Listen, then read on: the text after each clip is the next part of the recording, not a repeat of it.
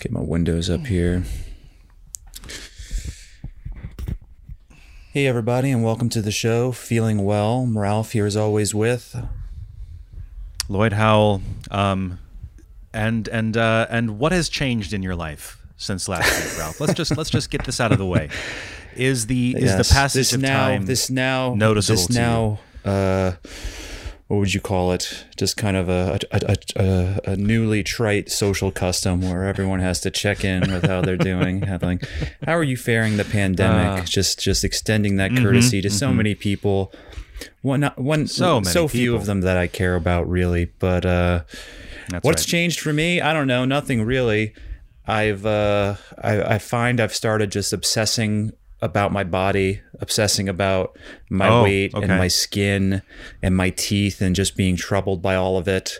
You know, what else can you do? What else do you have any control over? Yeah, like right I keep injuring myself in small ways. Like I burnt my arm cooking last night, and you know, I feel like my forehead's breaking out a little bit, and I bought this soap. This like a very abrasive soap to use on my discolored elbows, and it doesn't seem to be working. So just all of these just offended vanities are just accumulating inside of me, and it's just making me feel bad. What about you? Oh, that sounds like a bad way to be. I have gotten literally dozens of very small injuries over the past couple of weeks, and there was a particularly kind of horrific one that happened. I guess it was like this past Sunday after we stopped recording. I've been walking around barefoot a lot. That's been one of my favorite parts of being here. But a result of that is that the skin on my feet has become very kind of dry and rough and like cracked. And so I was walking on a rug, and then suddenly a wart that I didn't know was there got knocked by like a particularly coarse section of the rug, and it got like torn straight out of my toe, and it just started bleeding everywhere. Disgusting. Unfortunate. Yeah. I had to slice it off with the knife. Not ideal. And so like I got blood all over the rug. Here my cats are trying to investigate. They want to taste me. They want to taste this blood that's spurting out of my body. They think that's a nice meal. They think that's a treat for them. They're thinking that the old man is going down, and that it is that face eating time is nigh. That's right. That's what they will do. And they're welcome to my body when it's time. But I don't feel like it's time yet. But that was unpleasant, and now I'm kind of I don't know, like I went running earlier this week, and I got these like enormous like blisters on my feet from that. You need some better shoes. It's always been the fucking thing with me. I've tried a bunch of different kinds of shoes, and it always seems to happen when I run more than 5 miles. I get these awful like they're on the insteps, like the Do you have running shoes? Interior arches of my feet. Yeah, like regular Nike running shoes. Do you have a designated pair of running shoes and then other casual shoes? Yes. Have you tried insoles? Yeah. Insoles.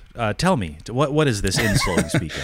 You know, isn't that the gelatinous padding you can put inside the shoe? I've done that for a pair of boots. like a gel. Yeah. Okay. That might be worth a try. I think that'll help. That helped me with a pair of boots I had. But yeah, that's unfortunate. Right. I'm always thank you. Yes, Thank I'm you. always banging myself up in minor ways, just giving myself more and more just unsightly little scars, and I hate it. It bothers me. Was there ever a point in your life where you were like, I look pretty good. I'm a good-looking guy. Was there ever a point in my life? Yeah. I think like probably like 5 or 6 months ago. Oh, I was really? like, yes, Because you'd been working out. That was the dawn of the lifting era. Yeah, I felt like I look good. Like my body looks pretty good. And now that era has ended due to the lack of access to adequate exercise equipment. And so I'm kind of noticing just like my face getting rounder, like just my I bought, like, I had to buy a new pair of pants a while ago because like I was becoming thicker, as it were, and now those pants are again too big for me, and it is a physical reminder every day of the progress that I made slipping away. So what, you say your face got rounder, but your waist got slimmer? Is that what you're saying? Yeah. It's very odd. Like, why would that be the case? I honestly don't know. So are you withering away or getting fatter? Somehow both. Somehow both at once. Which, as you might imagine, is bad for morale, and it's bad to know what to concentrate on. I'm planning on I'm gonna go out in the woods, and I'm gonna like build a new stone wall today, because that's a thing that is done around here. A stone wall? Walls, they're a feature of the landscape. Up here in the Maine countryside, it's like the soil is very rocky, and so it's very easy to find them, and then you just pile them up and you make a nice wall. But what is the wall? What is the wall meant to cordon off? What is it? Or is it just like a monolith that's erected for its own sake? In this case, it'll kind of serve as the boundary of a new garden plot. Yeah. So we'll see. We'll see how far I get. Or if my dad will decide that the work is inadequate and he'll come along with his tractor, scoop it up and push it away. Lloyd, you've disappointed me yet again. Get these paltry rocks out of my sight. He's going to bulldoze it into a pit he's maintained since your childhood, where all your failed ventures, they get bulldozed into the Lloyd pit, into the Lloyd void.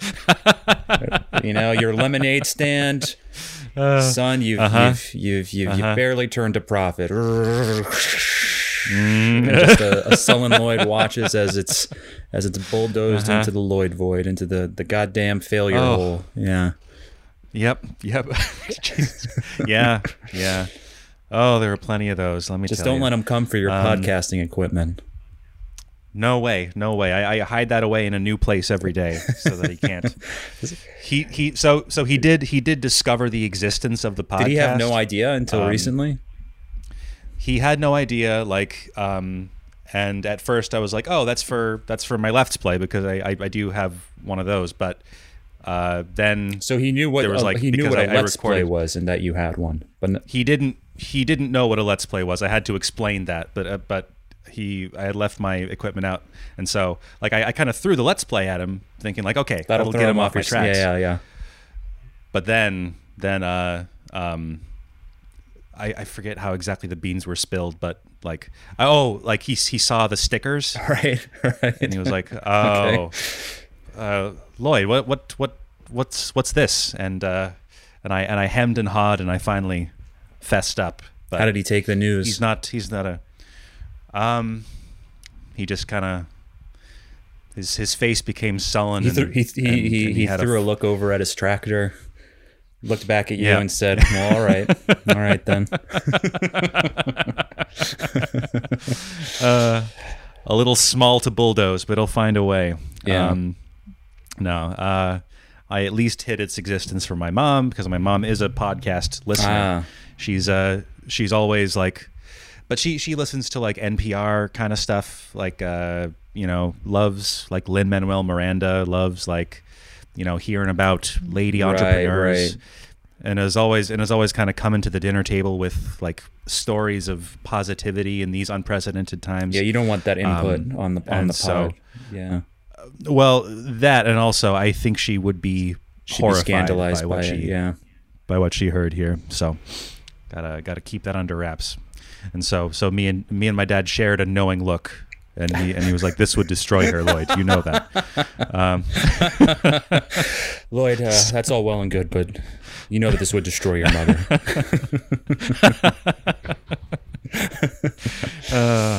That's good. Oh boy, how's your mom? How's your sisters? Who cares? Are they? Who cares, man? I don't know that. Whatever dumb biddies are in the house. Who could care? Me.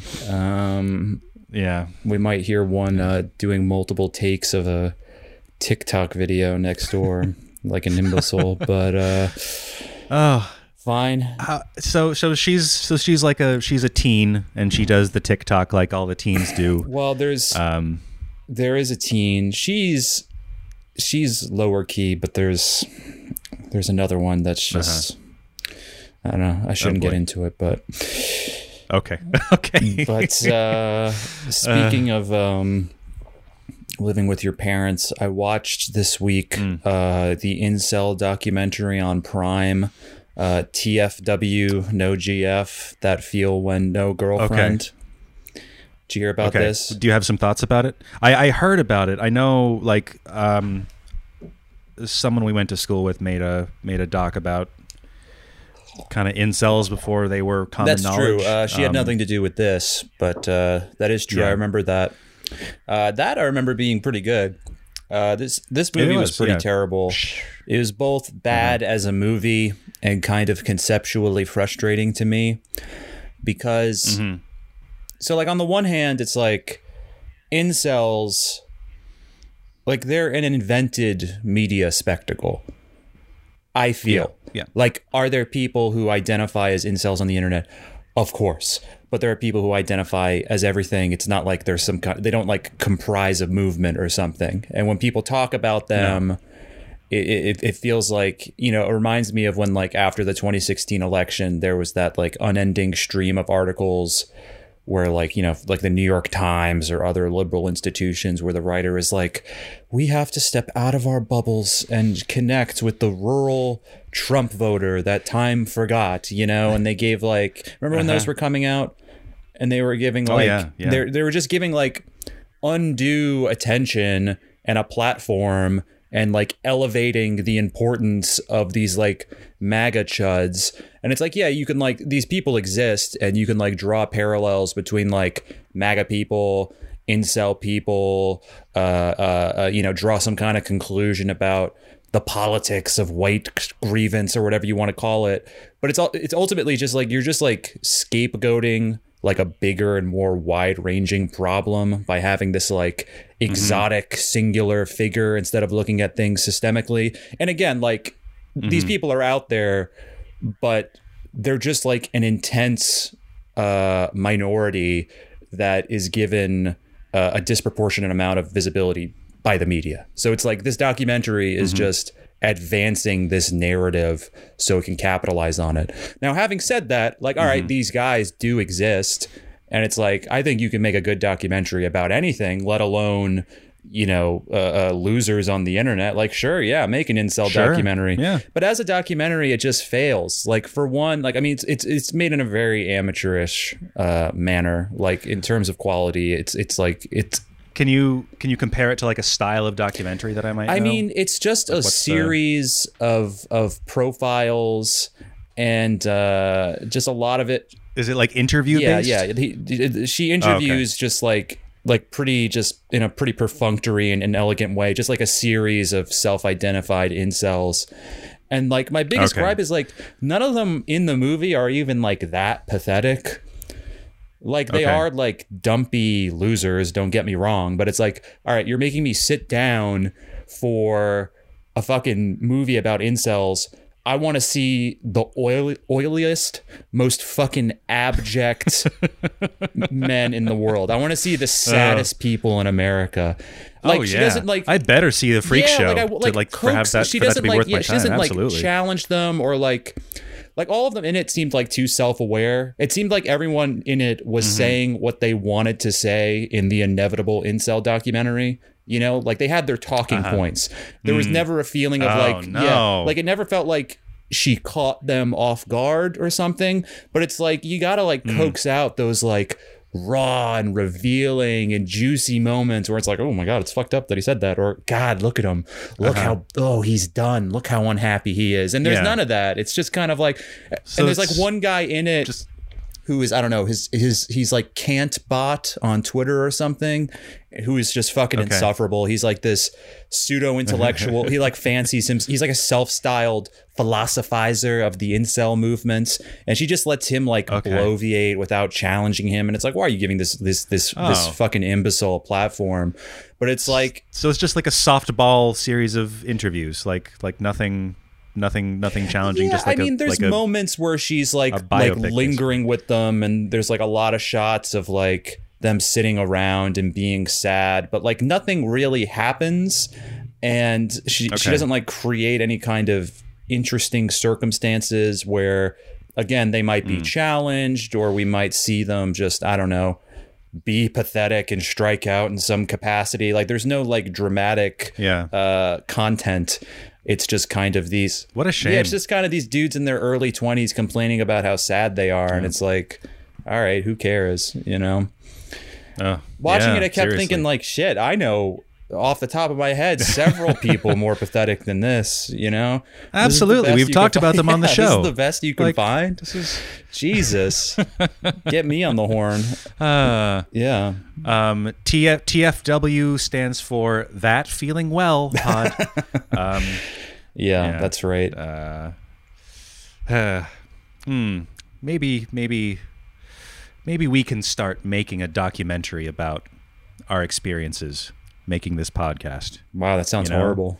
And just man, like a continuing docu-series. As if the podcast were not enough of a masturbatory exercise. Ralph, in these unprecedented times, people need a record. People need a record of what it's really like, what it's really been like, especially for frontline workers like the podcaster, and that I think, well, no, obviously not. I couldn't imagine. It's like, what was I thinking about the other day? It was shit. I completely lost my train of thought. That's all right. I was texting someone about the incel doc, and I made that same remark, like, shit, I know bigger losers than this. And they asked me who I meant, and I was thinking about one of the guys I knew in film school. His name was Dan, and he, like, truly, like, just really just vibrated with tension. This guy, like people online nowadays, they like to tweet about having, some kind of mental illness or anxiety or something. This guy had social anxiety on a level that he would not even be able to articulate it in any way. He was like painfully awkward, just painfully out of the loop. Like he would talk to me and he would like have these little affectations like, hey, that sounds good. Stuff like that. And I would just be like, to his face, I'd just be like, oof, man, come on. And he was this like abject nerd. And there was always this bewildering question of his sexual identity. It was weird because like he would always, like, I remember once like there was like some, just one of those just pathetic, just brown hued parties that everyone would go to, just in like a brown and beige dorm, and just everyone's sitting around just in a dimly lit setting, just feeling bad. And he had like a couple drinks, and he was like trying to talk to me about girls, and he's like, Ralph, how do you pick up chicks? And I'm like, God, man, I don't know. And he was like, so like, who's like who's like the celebrity you most want to fuck? And I'm like, and he's like, what about Paris Hilton? And I was like, no, actually, not particular. Like, who says Paris Hilton? And then if you're gonna take a shot in the dark, fucking Paris Hilton. Wow, that's like your safe choice. Yeah, I don't know. And there was like another thing. Britney Spears. Like he was like linking up his computer to like show a project to the class one day, and he like made like Katy Perry his desktop laptop, just like a lot of weird gestures like that, like, that's ooh boy, that's sexy, and so then after a while, me and other people in the class were like, well, he's got to be like, he's definitely like gay, right? He's got to be gay, and he's like closeted. And this idea like kind of gained purchase, and it kind of resulted, like, I remember like at a party, like the girls in the class like took him into one of their bedrooms, and they had some kind of like protracted powwow or heart to heart.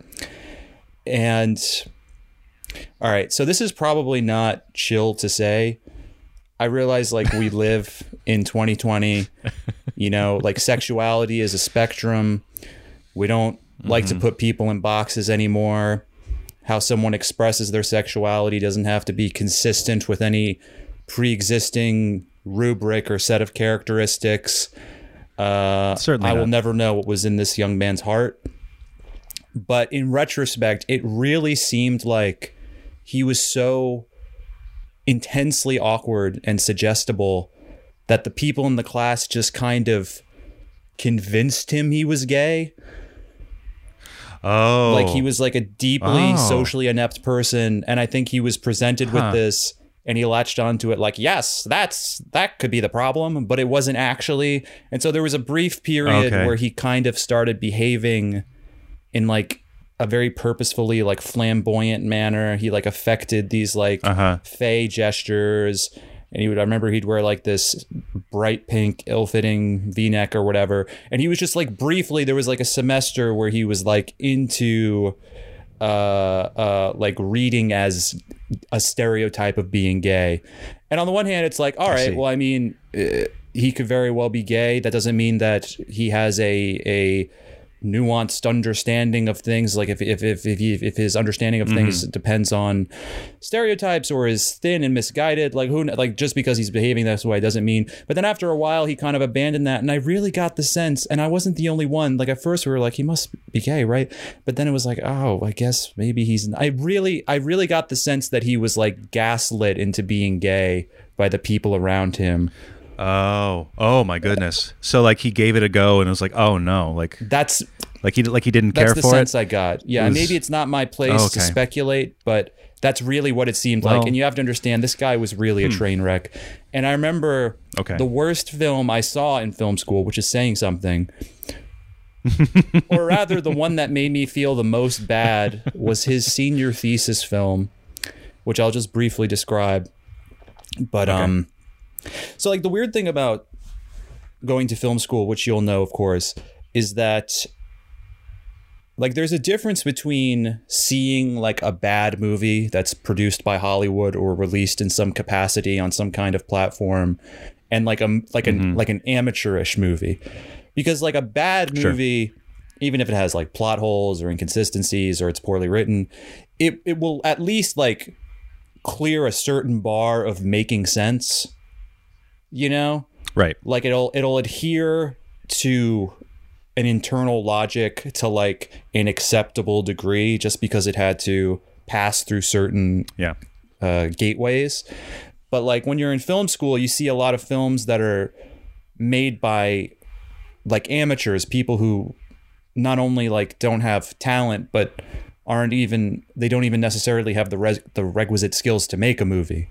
So what happens is that you get movies that are not only bad, but they're like accidentally surreal and dreamlike, because it's like, oh, why would that just because they don't understand the basics of screenwriting? It's like, why would that happen? I don't understand. And so his senior thesis film was a movie called How to Be Straight was the name of the film. And interesting. It opens with, it's like a romantic comedy, and it opens with like this beta cuck at a diner with like 3 of his female friends, right? And that's how it opens.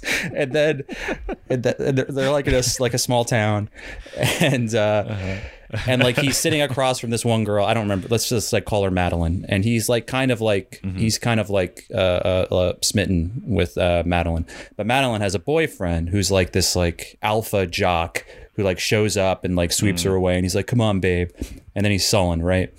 And then he's confiding in the other 2 female friends, and he's like, you know, I really have this huge crush on Madeline, but you know, I'm a cuck. She likes this Chad, you know? And so they're like, you know what? We're gonna help you. It's weird because the movie is called How to Be Straight, but it begins with like I guess they like vow to help him seem, I guess, more macho or masculine.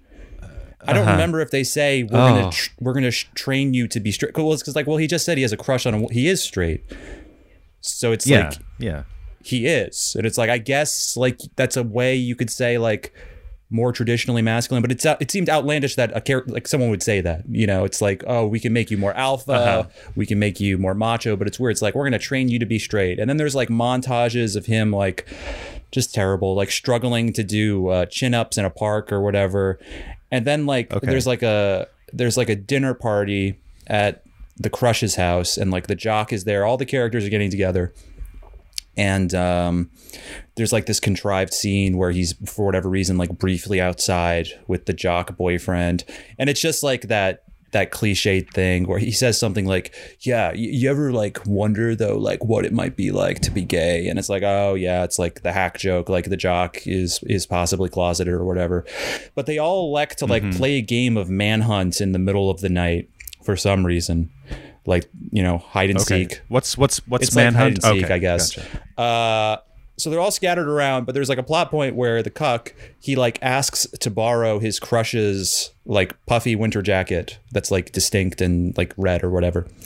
And they're hiding, and he's hiding out somewhere. And then the jock shows up, and because the cuck is wearing his girlfriend's jacket, he mistakes her for his girlfriend.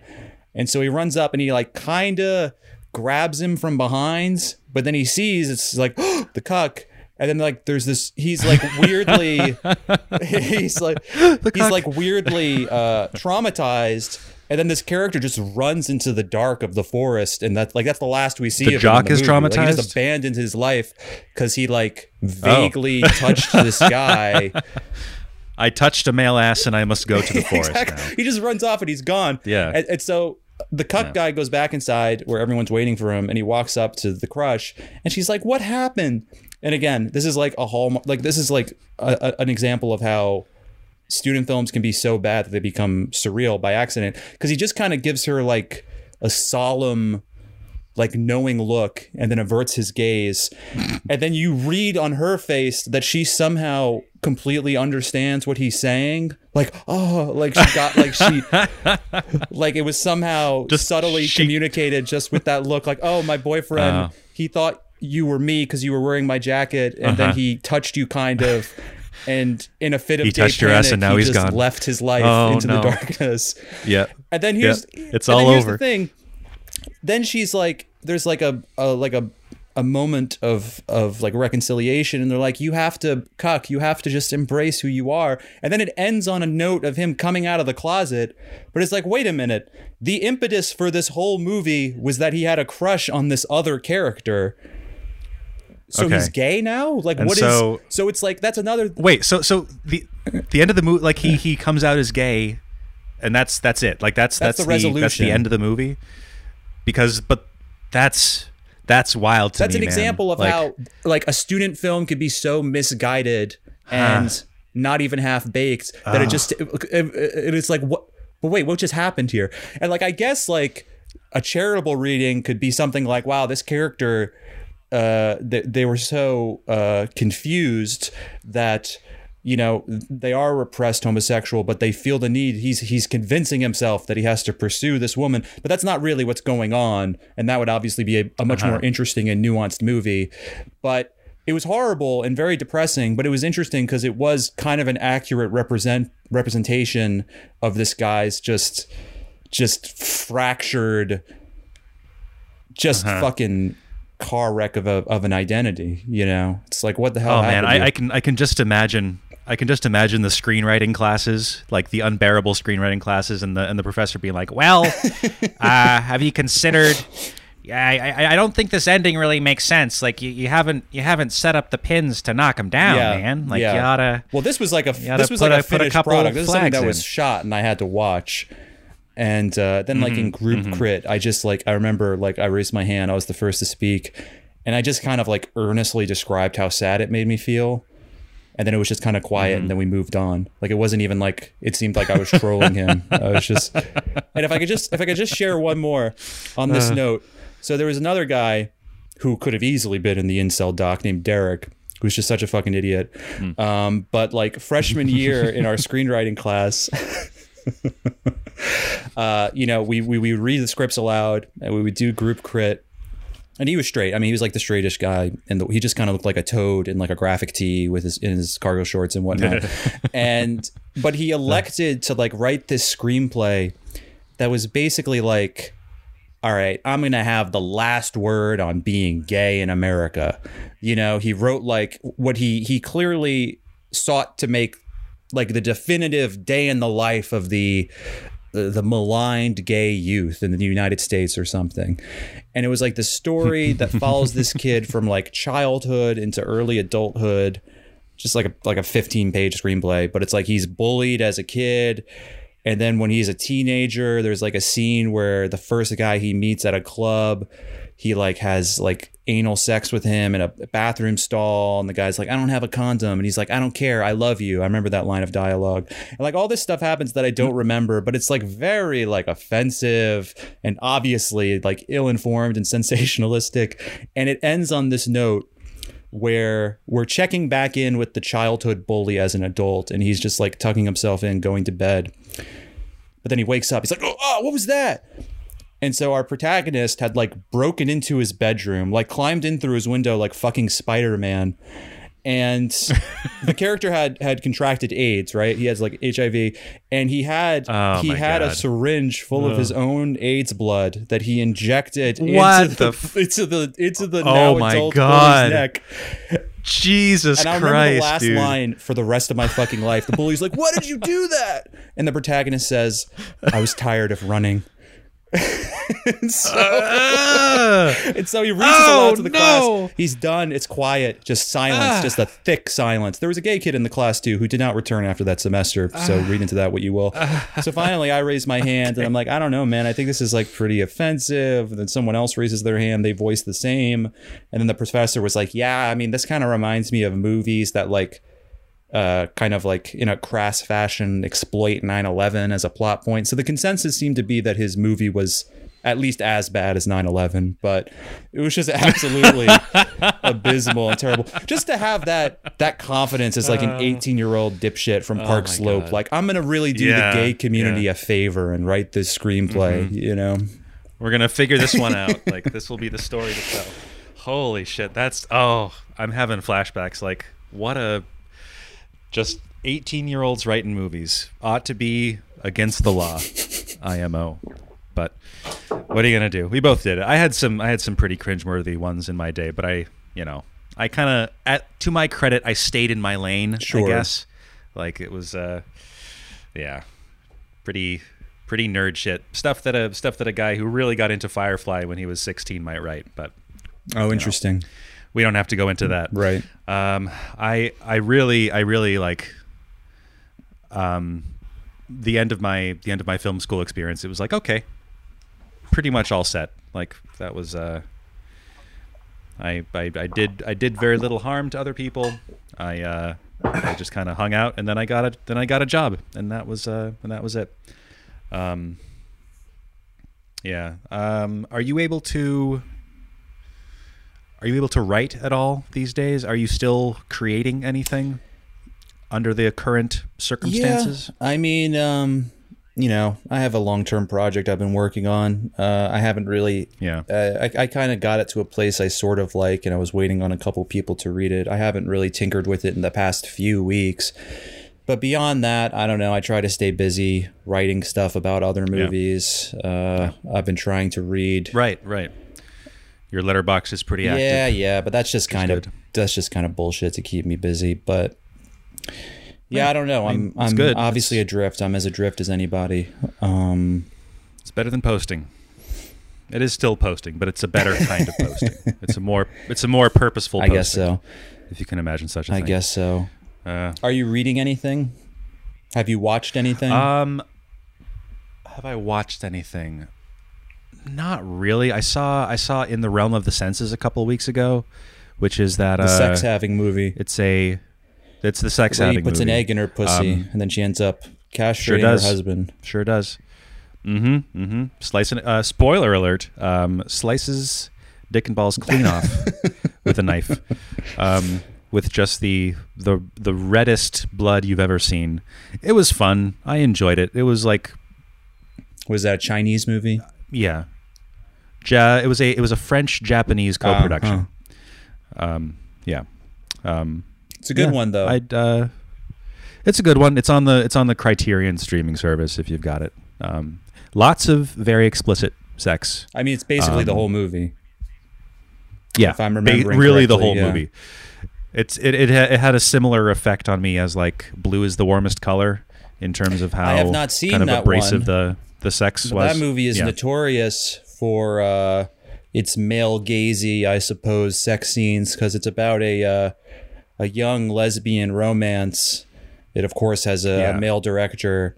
And apparently there is really a gratuitous amount of nudity, though I hear it's lots and lots. I hear it's pretty. I hear it's pretty primo sex. nudity. I actually think that movie kind of contributed to the fact that even most art house movies, like there's not a lot of carnality or sexuality at all in movies nowadays. I feel like because it's kind. And you think that Blue is the Warmest Color is partly to blame? I think so, because that movie, which I haven't seen, but people seem to think that the sex scenes were so gratuitous that he kind of ruined it for everybody else, because then just like sex in general became synonymous with like objectification or misogyny or whatever you want to call it. I feel like he got a little too horned up. And now the rest of us can't get horned up at all, you know?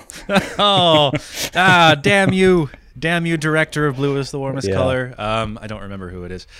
Yeah, no, I remember hearing stories about the production of that movie, and just like it would just be exhausting days of Lea Seydoux and whoever her co-star was, just like it was like 7 minute scissoring scene or whatever.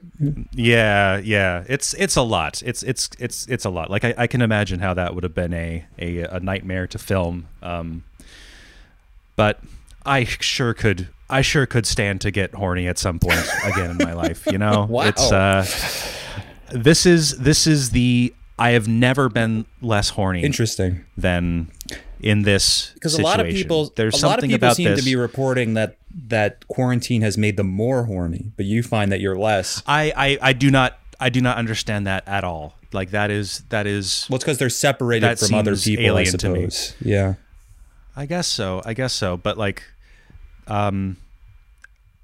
I've heard scientists say that like times like these, we will end up forgetting that this will kind of be a time in our lives that basically just evaporates, because like the days run into days, sure, run nothing into weeks, run into nothing months. is impinging itself upon your mind. Yeah. Yes.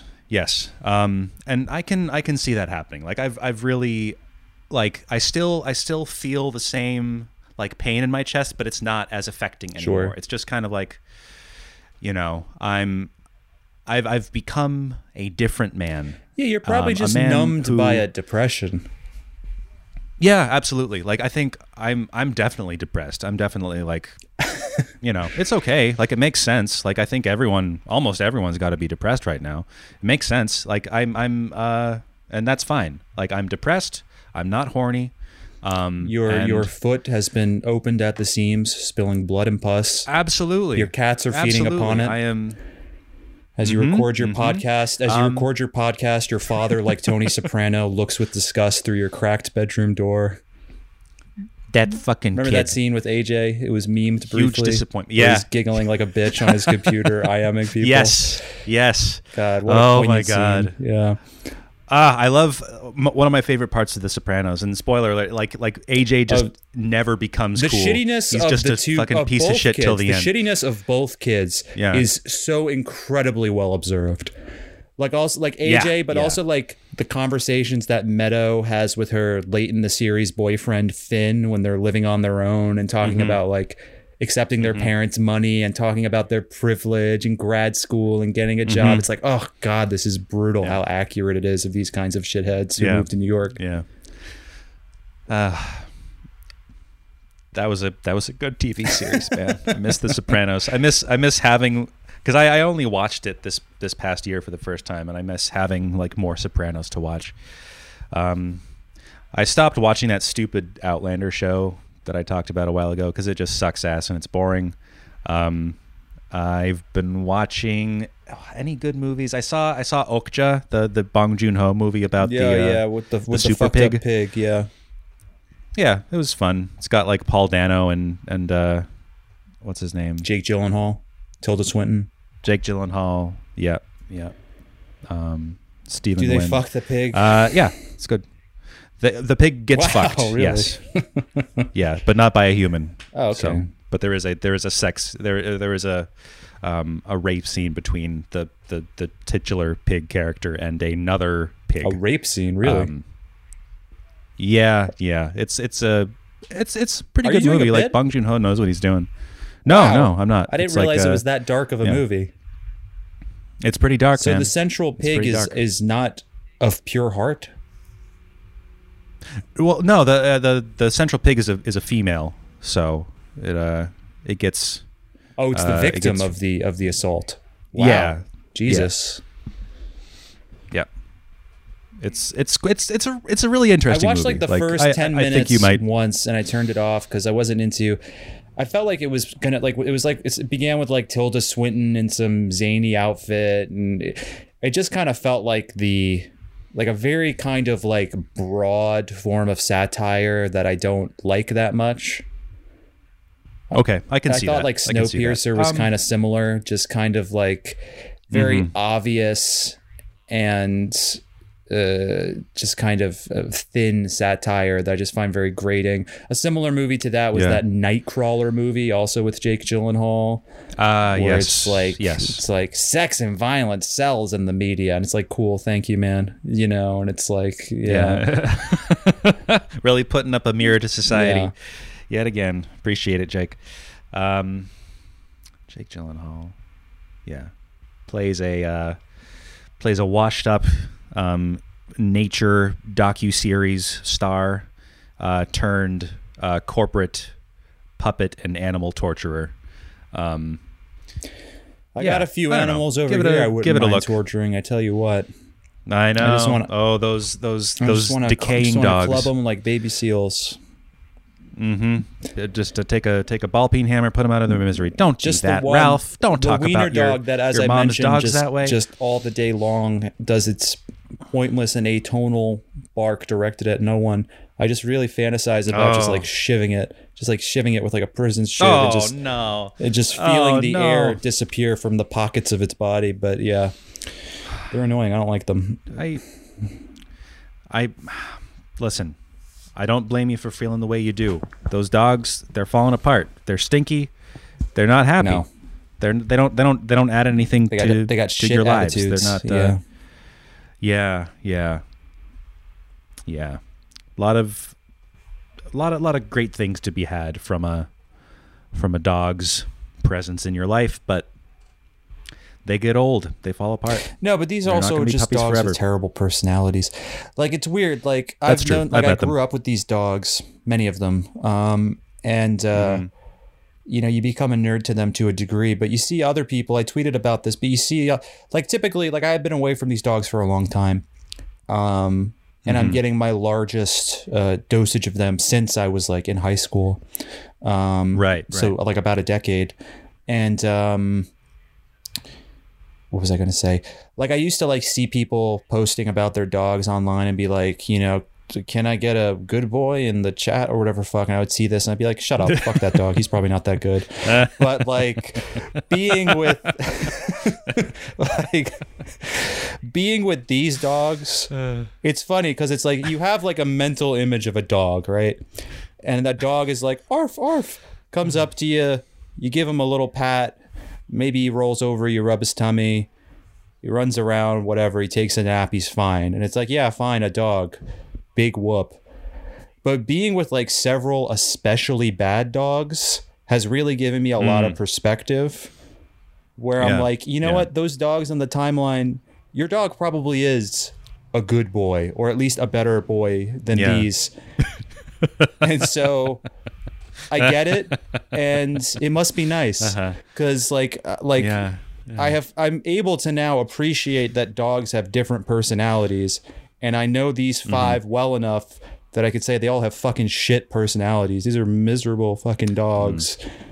You know, they're not all good. They don't respect me. They certainly don't love me. They just see me as a purveyor of goods and services. Just lift me up on this couch. Oh, are you gonna feed me? Oh, just whinnying, just like the dumb imbalanced beasts they are. And oh no, they have no thoughts in their mind except for food, and the rest of it is just static. And just like the household attitude towards them is like, oh well, you know how they are. And it's like, well, no, you made them this way. You made them this way. And there's like an added kind of symbolic significance, because it's like, well, no, they suck because for the same reason that I suck, because this home sucks. Like I can't help but see my own poor development reflected in these father. Let's be clear.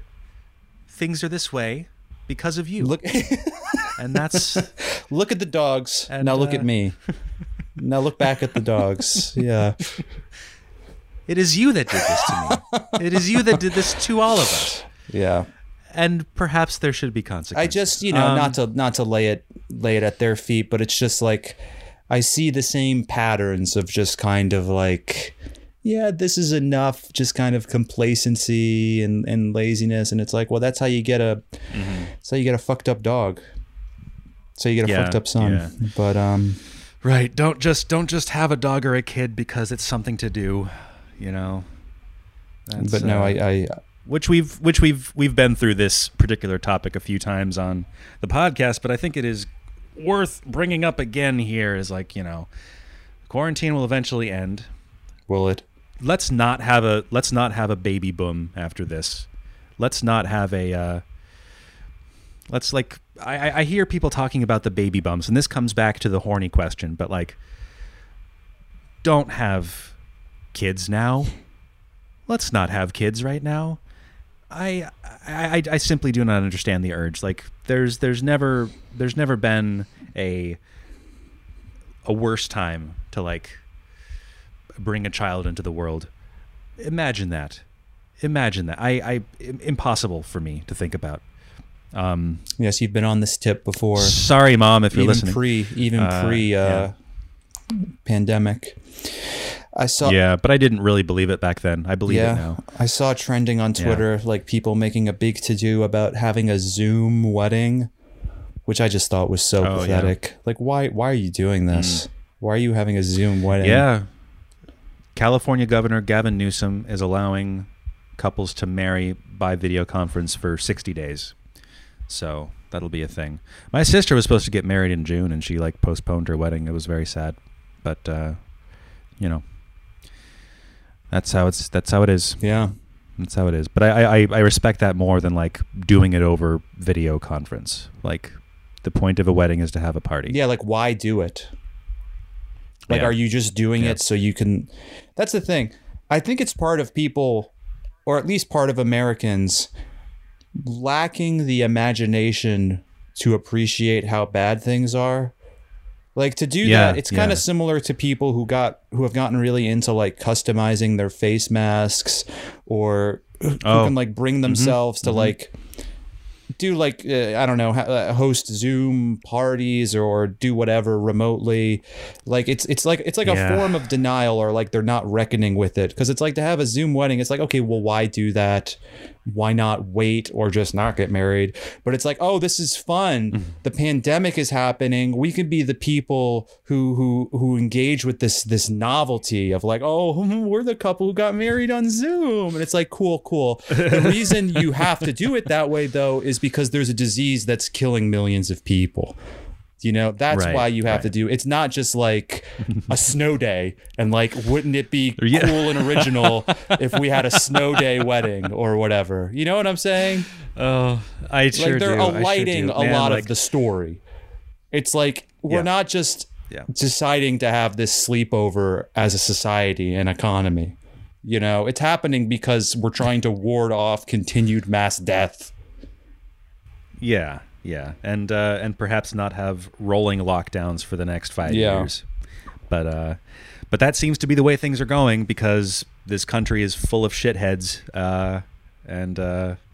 Like everything is reopening. Yeah, everyone's bored of the pandemic, so that means it's done. It's like, all right, that means it's done. Right. Yeah, yeah. We did the pandemic thing. This is enough. This is enough. Yeah. Yeah. Oh my God. And like, the South is shitty, but like New York is not much better. Apparently, I was told that there are people protesting in Long Island too. I mean, wherever you're going to have these these whatever you would call it, suburban people who own a car dealership and have 2 cars, like they're the people who are like clamoring and protesting in public to reopen the economy. And I guess they're not the only ones who want to. Like, I understand, loads of people have lost their jobs, but I mean, a lot of people they're just over it. And they have decided that they want to pretend it's not going to be a thing anymore. Here, let me see if I can find this reply to a tweet I found earlier regarding this. Yeah. I mean, as we've said before, just like your average American has no capacity for self-sacrifice. Not at all, yeah. Or thoughts for any kind of community larger than, the 12 or so people in their immediate family. Like it's truly pathetic to be a part of this civilization. Okay, so this guy, Twitter user @Jeff Kazanoff, I don't know. He tweeted, "Very American to decide we are bored with COVID and therefore it is over." I faved it. Good tweet. Makes sense to me. Uh-huh. So there was this one reply. Yeah. This guy, he is @Sandman158. His picture is a stock photo of 5 men in uniform. I think they're Marines. I don't think any of them are him. It's just like a picture of troops. I don't know. He has 9 followers, and his bio is "I speak the truth, deal with it." And he replies to this with, "Nah, bro. If you scared, hide under your bed. We are returning back to normal life. You just don't want to see it, sadly." And so other people, like one guy wrote, "Cool, bring your parents." And he says, "Plan to, unless I plan to never see them until there is a vaccine. What changes between now and then? Nothing." And then like other people are like trying to call him out. And it's like, "Cool, just you and your family stay out of the hospital when you get them sick, okay?" And he says, "Very, very small percentage. Any of us get sick, and even smaller, we get hospitalized, and even smaller, we die. That's the risk that comes along with living life. No vaccine anytime soon anyways. Doesn't matter unless I stay home for a year." I kind of agree with him there. But basically, this guy, he's kind of a case study where it's like Americans will bend reality to meet their complacency. Because it's like, I mean, I don't have to be yet another person who like catalogs all the hypocrisies here or all the logical fallacies, but it's like, we're doing this because there's a deadly disease. Like there's a reason we're doing this, but it's like they can't accept that hard reality. And it's like also like to say nothing. I love that we've like waved away the whole idea that like, we started doing this. Like, yes, there's horror stories of like people in their 30s and 40s getting strokes. Anecdotally, there are people even younger than that who have been killed by the disease. But for the most part, it's held true that, the only people who really die are older people and sick people. And like originally, it's like, okay, well, we have to do this to look out for each other. That has just gone out the window. Like everyone collectively has been like, all right, that's no. Like, when do I get to go back to Applebee's? But even when like confronted with like the hard reality of like, well, you can go out, but it's like you and other people may die. It's like, nah, don't like that. It'll be fine. Like, it's just like the complacency, because you would think like fear would be there, if anything. But like the complacency trumps the fear. It turns off the fear. The laziness and the desire to continue to indulge in creature comforts is so great in Americans that fear doesn't even get a seat at the table. It's like, look, people will die. Maybe I'll die, but I don't think I will. All right? Just let me go to Dick's Sporting Goods. The core beliefs are like, first and foremost, I am a good person. Second, I can't hurt anybody else unless I'm like physically assaulting them. Like, and third, nothing should be denied to me under any circumstance. Yeah, if my boredoms are not amused, there's tenets. Just like a blackout. They'll just take a marker in their brain and black out anything that flies in the face of that. and that's a pretty impossible thing to surmount in a variety of ways regarding Americans. Yeah, and that's why we probably can't get any real progress in this country. It really makes you think. Makes you think what is to be done. Probably pass away without having done much of anything. But we can hope. We can sure hope. Oh, we sure can. You got any fun plans for the evening, Ralph? You got anything queued up? I'm going to start drinking immediately after this is over. Absolutely. My Adidas tracksuit, I believe, is arriving this evening. Maybe I'll do a little photo shoot for the fans.